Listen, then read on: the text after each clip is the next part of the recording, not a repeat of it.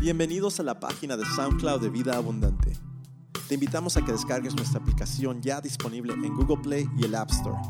También puedes seguirnos en nuestras redes sociales, en Instagram bajo el nombre Vida Abu o en Facebook bajo el nombre Vida Abundante Cícero. Recuerda, somos Vida Abundante. Cada palabra inspirada, cada palabra enseñada. Disfruta el estudio del día de hoy.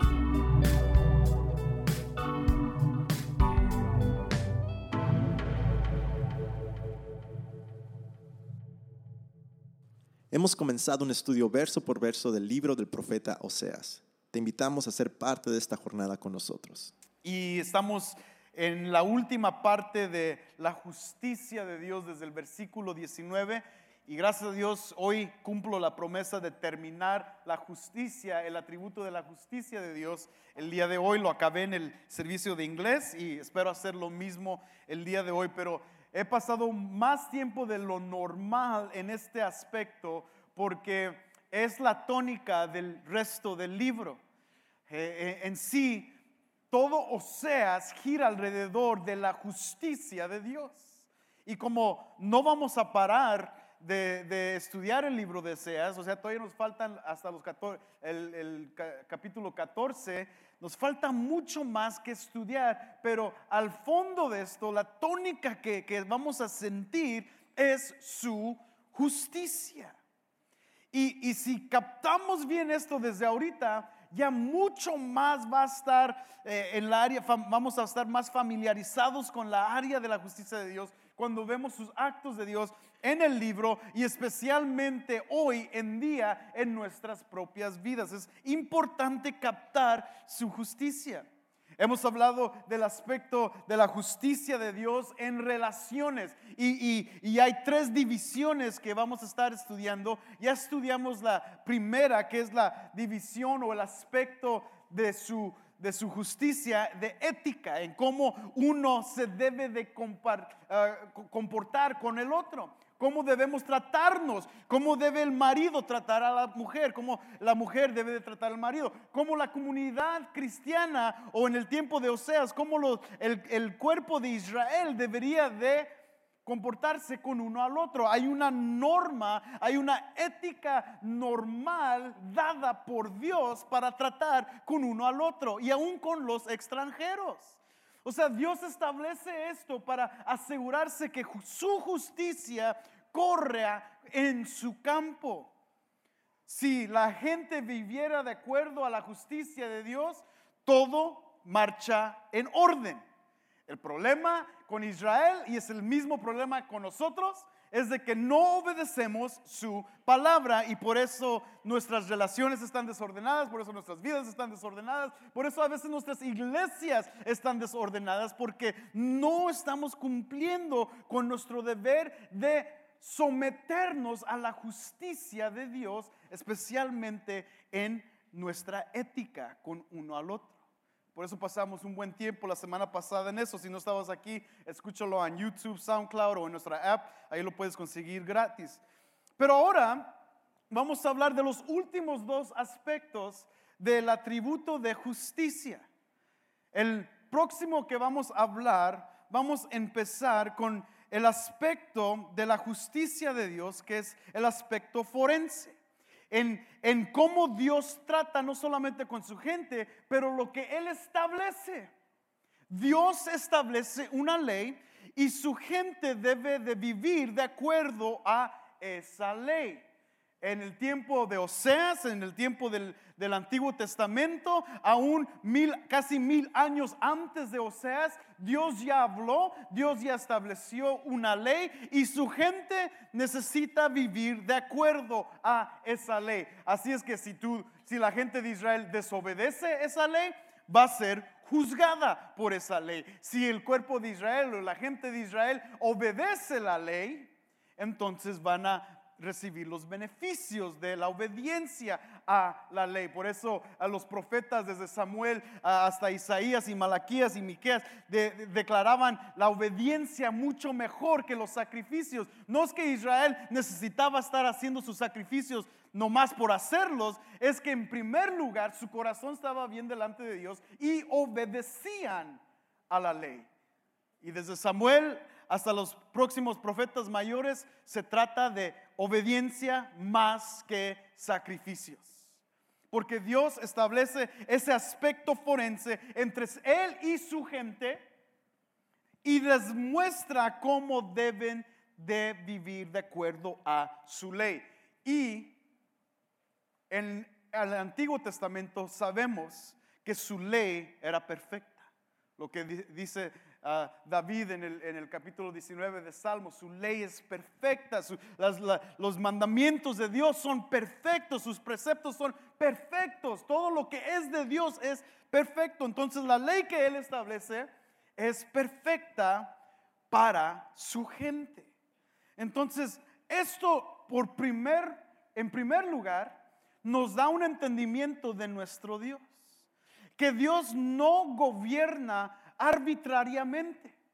Dios no se levanta un día o se despierta un día. Bueno, Dios no duerme, entonces no se puede despertar, pero hay que decir en ese tipo de entendimiento, Dios no se despierta un día y dice, pues no me gustó cómo se vistió fulano de tal y voy a traer mi juicio sobre él. O acá no me gustó cómo hizo esto esta persona, voy a traer toda mi ira sobre él o de ella. No más porque soy Dios. No más porque yo puedo hacer lo que se me da la gana, yo voy a hacer con la gente, voy a darles ira, voy a hacer esto, o sea, Dios no juega con su creación. Dios nos está riendo allá de nosotros en un aspecto, porque los salmos es claro, cuando nosotros tratamos de vivir de nuestra propia manera, Dios se está riendo. Pero Él no está riéndose porque está gobernando tipo arbitrariamente. Un día está enojado, otro día no, y pues depende del modo de Dios, nos va a ir bien. Es como el esposo y la esposa, pues no sé cómo se despertó hoy, pero en cuanto vea cómo se despertó, ya sé cómo tratar con él o con ella, ¿verdad? Después de que tome su café, ok, ahora podemos conversar. Pero si no toma su café, déjala en paz. Así no es Dios. Así somos nosotros, pero así no es Dios. Y por eso, este aspecto forense es muy importante, porque Dios ya nos da una ley en cual su gente debe de obedecer. Por eso, mientras que leemos Oseas, al inicio sí fue difícil. Wow, toda esta maldición, toda esta ira de Dios sobre su gente. Pero entendemos que Dios les estableció una ley. Ellos fueron desobedientes a esa ley. Fue una de las primeras leyes más importantes en los 10 mandamientos es: no tendrás dioses ajenos. E Israel, muchos dioses ajenos, y por eso Oseas, el idioma de Oseas es tan fuerte, prostituyéndose con otros dioses. Cosa tan elemental y básica para Israel, fracasaron. Pero Dios quiere establecer esta ley con su gente para que su gente entienda cómo Dios va a ser, le vamos a traer alegría a Dios. Hay parámetros en Dios. Dios, para acercarse a Dios, hay maneras para hacerlo. Y Él estipula todas esas maneras, especialmente en el tiempo de Israel. Ahora, esto va a ser muy relevante para nosotros en cuanto lleguemos al tercer aspecto, pero voy a recalcar estos puntos fuertes en la vida de Israel, pero van a ser muy necesarios para nosotros hoy en día. Entonces la justicia de Dios se mide de acuerdo a la ley. Es increíble. Si el hombre rompe la ley humana, todavía puede ser justo. Pero si quiebra la ley de Dios, es injusto. Dios pone los parámetros. Dios traza la línea entre bien y el mal. Ezequiel 33:22 dice: porque el Señor es nuestro juez, el Señor es nuestro legislador, el Señor es nuestro rey.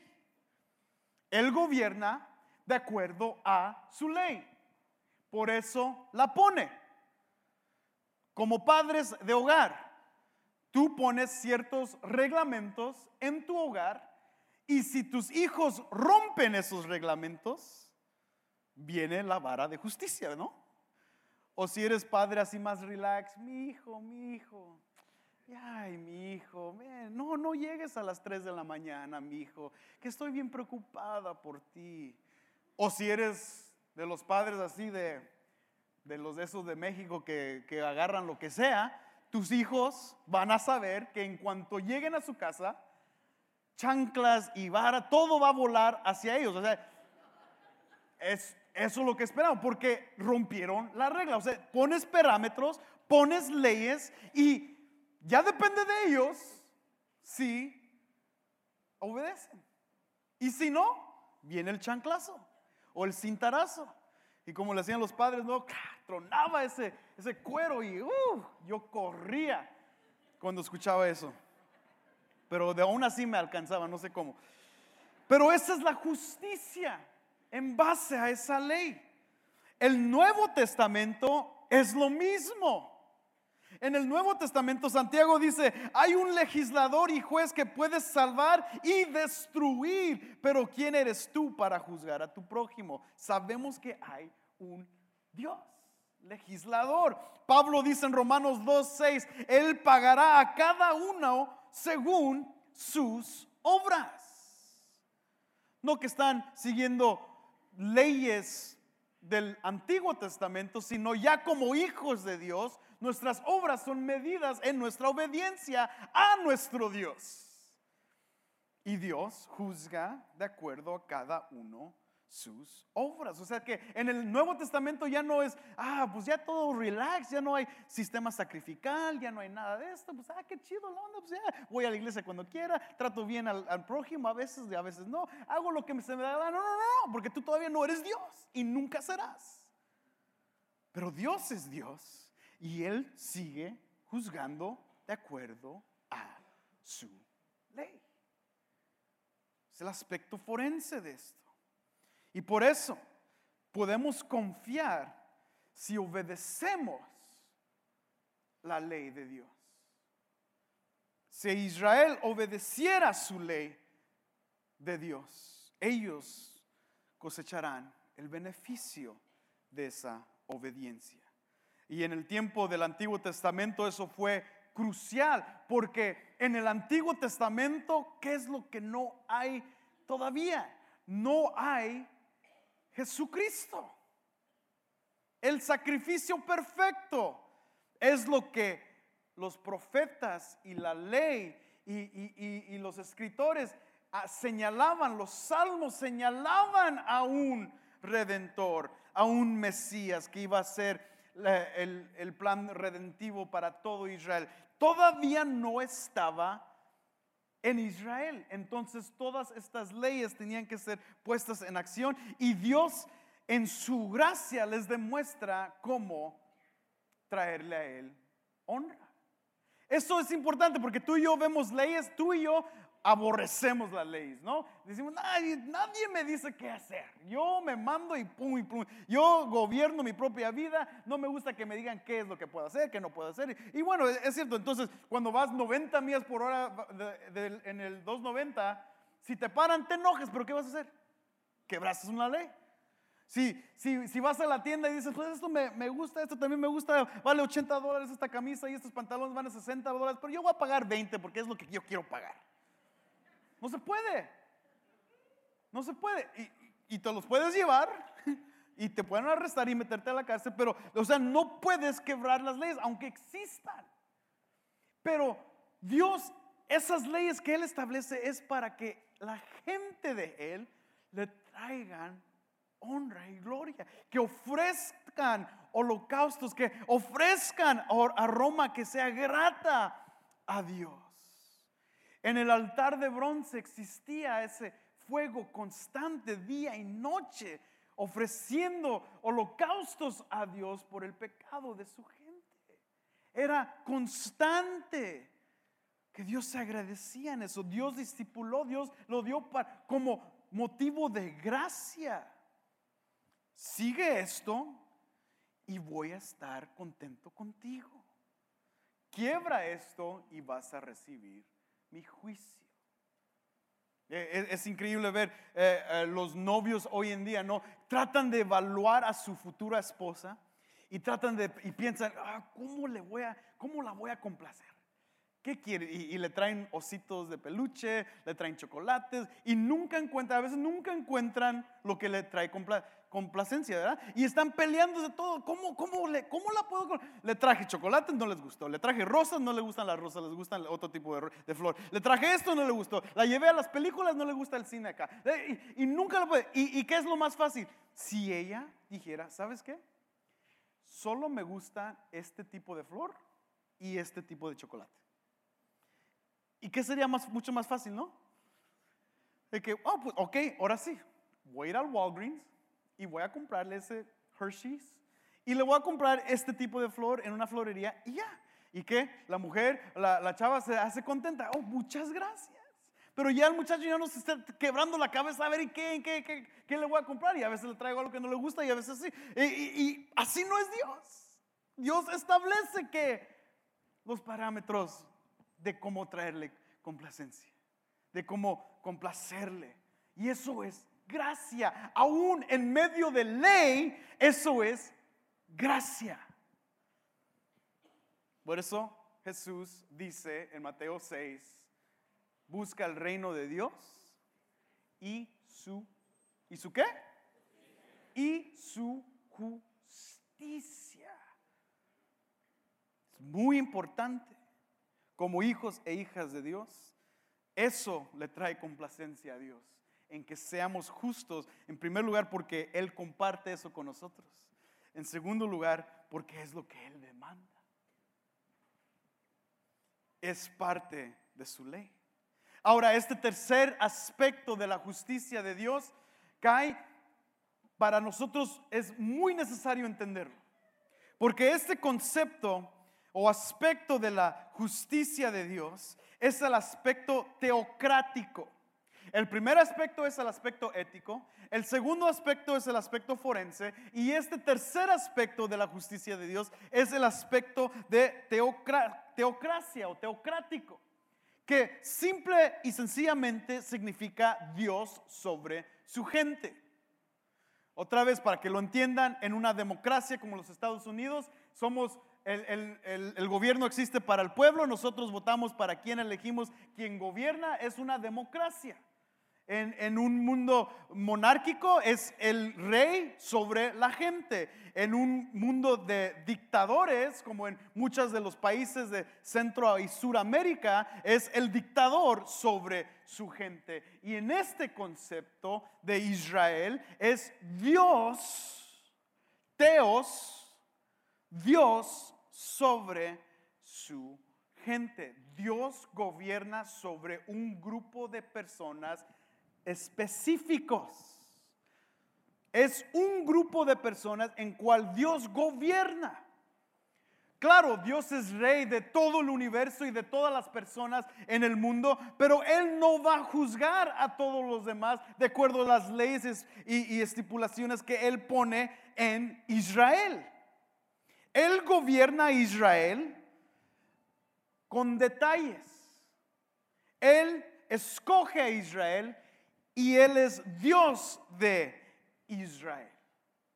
Eso es muy importante porque es su gente. Él escoge a Israel, los separa de todos los demás, les dice a Israel, no van a ser como los demás, no van a tratar de copiar a las demás naciones. Ustedes son mi gente, separados. Pedro dice un real sacerdocio, exactamente lo que Dios establece en el Antiguo Testamento, un grupo de personas separados, santificados para Dios.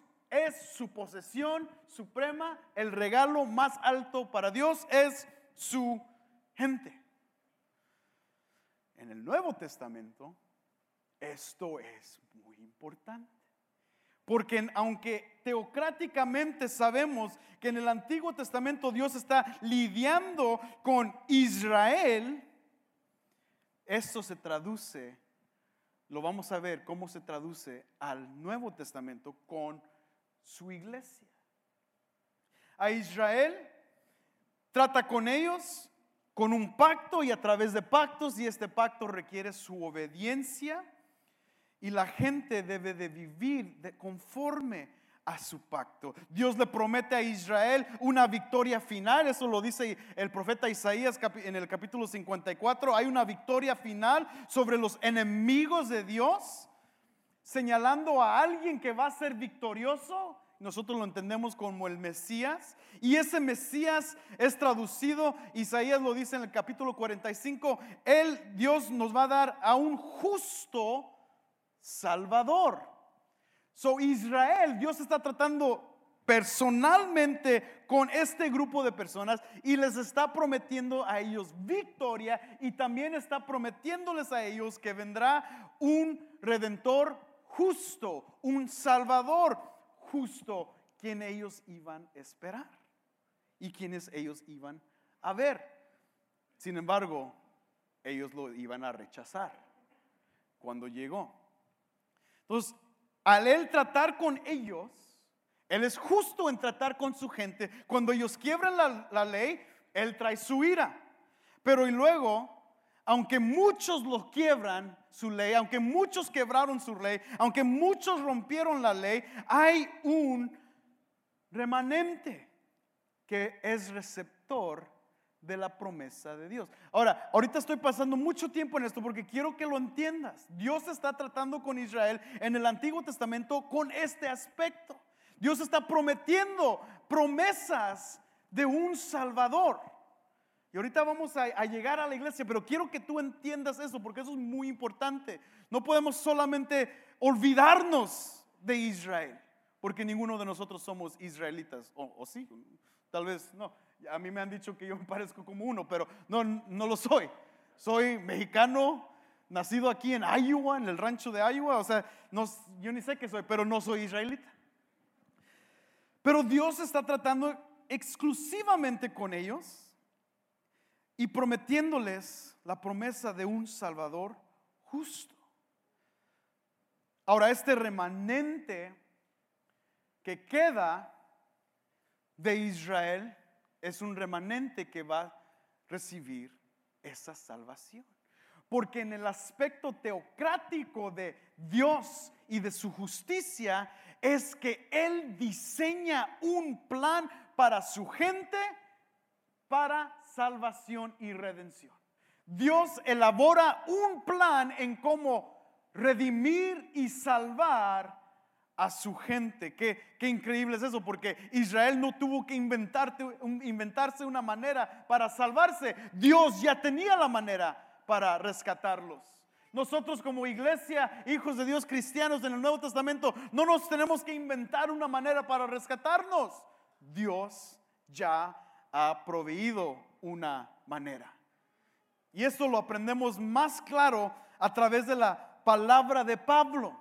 Ahora quiero que volteas tu Biblia unas páginas más al Nuevo Testamento y ve rápidamente a Romanos. Aquí quiero que lo escuches de la boca de Pablo. Esto es muy importante. En Romanos capítulo 11 vamos a entender que Israel fracasó en guardar los mandamientos de Dios. Dice Pablo en el versículo 1 del capítulo 11: digo entonces, ¿acaso ha desechado Dios a su pueblo? De ningún modo, porque yo también soy israelita, descendiente de Abraham, de la tribu de Benjamín. Versículo 2: Dios no ha desechado a su pueblo, a cual él conoció con anterioridad. ¿O no sabéis que lo que dice la escritura en el pasaje sobre Elías, cómo suplica a Dios contra Israel?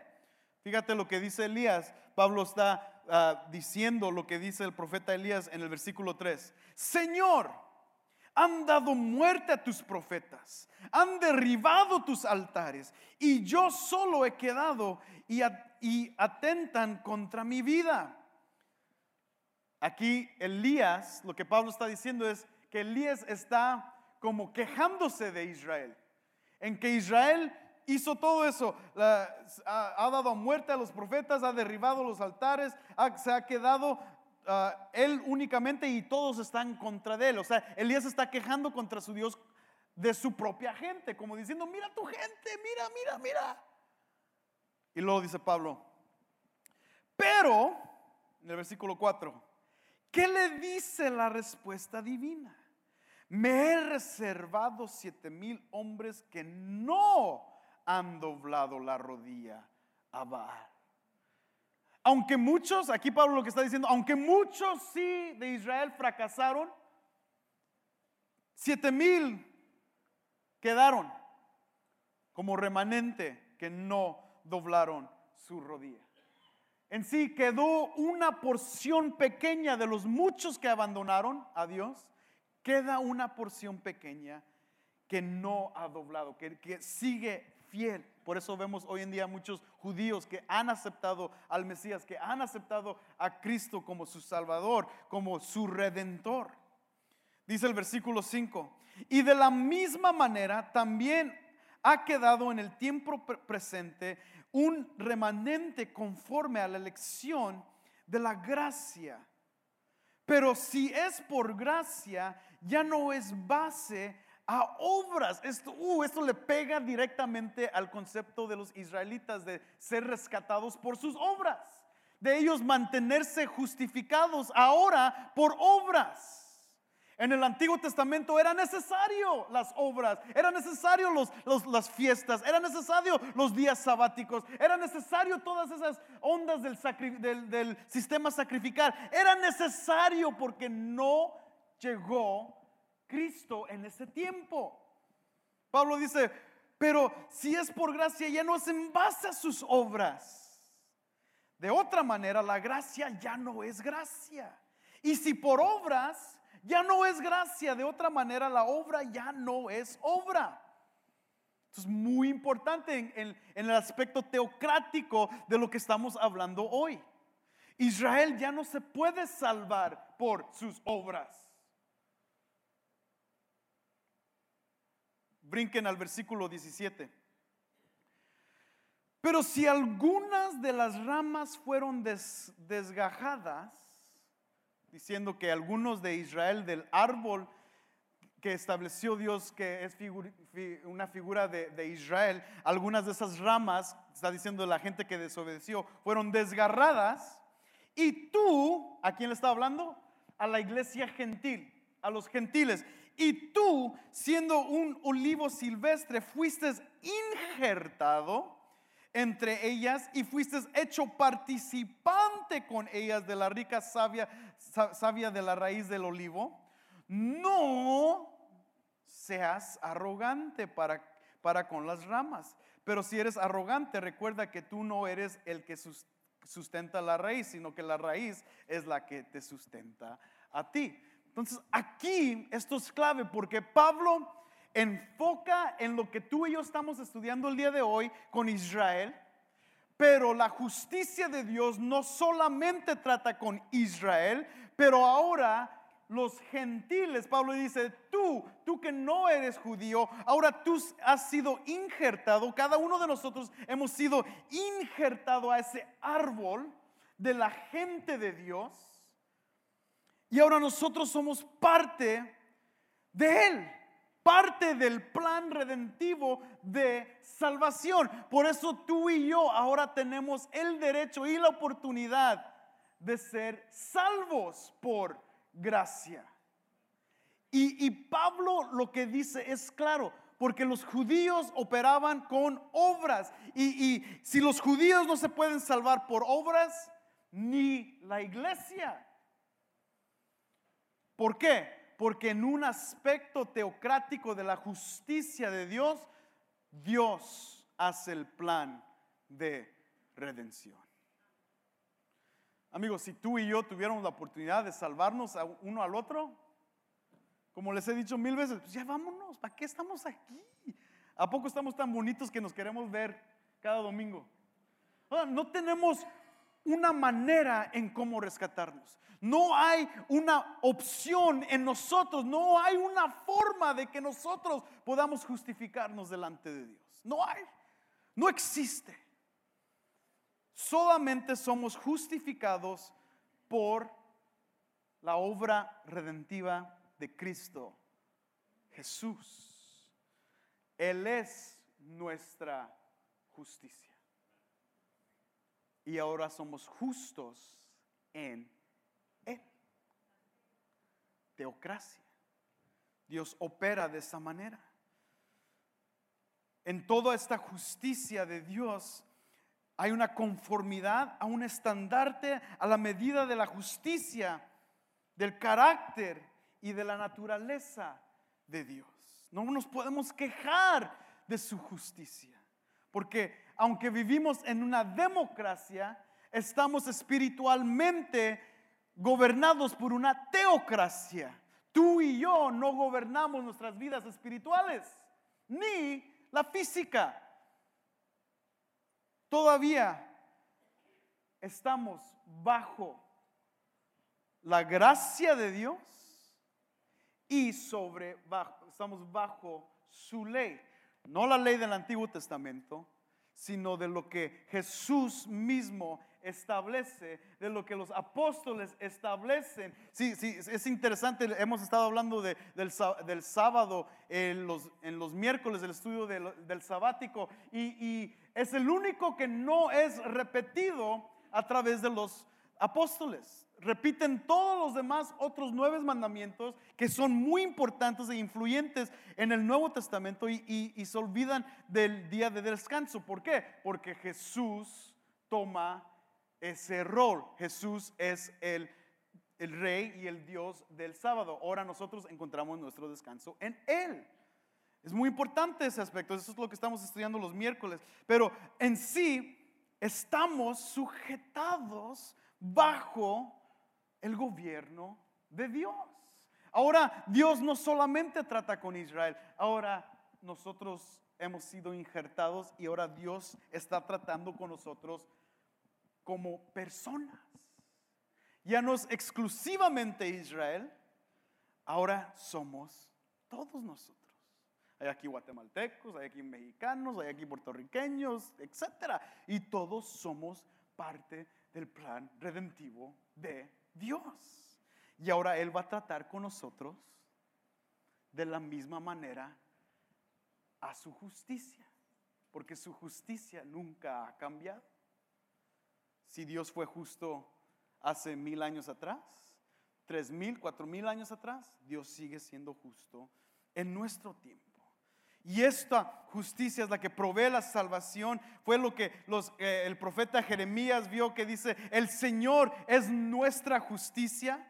Mateo, el evangelio de Mateo establece en el capítulo 1, en los versículos tan importantes de la natividad y del tiempo de Jesús, nos dice: Emmanuel, Dios con nosotros. Él es el que va a traer nuestra redención. Primera de Corintios capítulo 1 versículo 30 dice: mas por obra suya estáis vosotros en Cristo Jesús, no por obra nuestra, por obra suya, el cual se hizo para nosotros sabiduría de Dios y justificación y santificación y redención, para que tal como está escrito, el que se gloríe solamente en Cristo. No nos gloriamos en nosotros mismos, porque nosotros no nos salvamos. Y llegamos a este momento, en inglés le llamamos the crux, el pínico, ¿no? El tiempo clave en esta metáfora de la esposa y el esposo, de Oseas y de Gomer. Oseas compra a Gomer con justicia. Es el regalo que ofrece para comprar a Gomer. ¿Por qué no lo leemos otra vez en Oseas? Vamos a leer ese versículo que hemos estado leyendo todo este tiempo. Capítulo 2, versículo 19.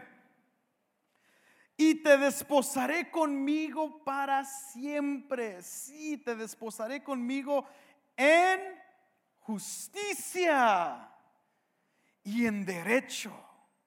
Vamos a parar ahí. Justicia y en derecho. Lo que hemos estado hablando todo este tiempo, eso fue como Dios compró a una mujer descarriada, prostituyéndose con todo el mundo, una mujer que no merecía ser rescatada, una mujer que no merecía la gracia ni la misericordia de su amante, de su esposo. Oseas dice: de la manera en que yo te voy a comprar, la razón por cual yo te tengo que comprar de nuevo, lo vamos a leer al final en el capítulo 3, él tiene que comprarla de la esclavitud y él tiene que dar los regalos, y el regalo que él da es justicia, porque como Dios es justo, él es justo, y aunque ella hizo todas las cosas malas, él prometió serle fiel, y porque él es justo, él se mantiene fiel con su esposa. Habla mucho, un gran contraste de la justicia en los matrimonios de nuestro tiempo. Él se despoja con ella otra vez porque la justicia demanda que la trate de esa manera. Fíjate eso. Otra vez, ¿lo merecía ella? Pero porque él es justo, dio justicia. Se casó con ella de nuevo. Ella no se justificó. Ella no se salvó. Ella fue entregada un nuevo corazón, un corazón que pudo responder a su amante. Y con ese nuevo corazón ella llegó con él al altar, siendo ya completamente renovada. Y en ese momento es declarada ella en el altar justa, porque tuvo un nuevo corazón, como hablamos la semana pasada. Ella no se libró de la esclavitud sola. Él la sacó de esclavitud. Él pagó el precio por su libertad. Y por eso, amigos, la teocracia es tan importante, porque entendemos que la justicia de Dios pone en plan nuestra salvación. Les voy a leer esto por último en Isaías. El capítulo clave en el 53, que habla del plan de Dios. Les voy a leer unos versículos. En el versículo 3 dice: fue despreciado, está hablando del Mesías. Fue despreciado y desechado de los hombres, varón de dolores y experimentando en aflicción, y como uno de quien los hombres esconden el rostro, fue despreciado y no le estimamos. Ciertamente Él llevó nuestras enfermedades y Él cargó con nuestros dolores, con todas nuestras. Nosotros le tuvimos por azotado, por herido de Dios y afligido. Mas Él fue herido por nuestras transgresiones, molido por nuestras iniquidades. El castigo por nuestra paz cayó sobre Él, y por sus heridas hemos sido sanados. Hemos sido limpiados de nuestro pecado. Ese es el plan de Dios. Versículo 8: por opresión y juicio fue quitado, y en cuanto a su generación, quien tuvo en cuenta que él fuera cortado de la tierra de los vivientes por la transgresión de mi pueblo, a quien correspondía la herida. Versículo 11. Vamos a empezar en el versículo 10. Pero quiso el Señor, aquí está el plan, pero quiso el Señor quebrantarle, sometiéndole a padecimiento, cuando Él se entregue a sí mismo como ofrenda de expiación. Verá su descendencia, prolongará sus días, y la voluntad del Señor en su mano prosperará. Debido a la angustia de su alma, Él lo verá y quedará satisfecho. Por su conocimiento, el justo, mi siervo, justificará a muchos y cargará las iniquidades de ellos. Otra vez, el justo por los que no son justos. En la justicia de Dios somos salvos. Gracias a Dios por su justicia. Ponte de pie en esta mañana.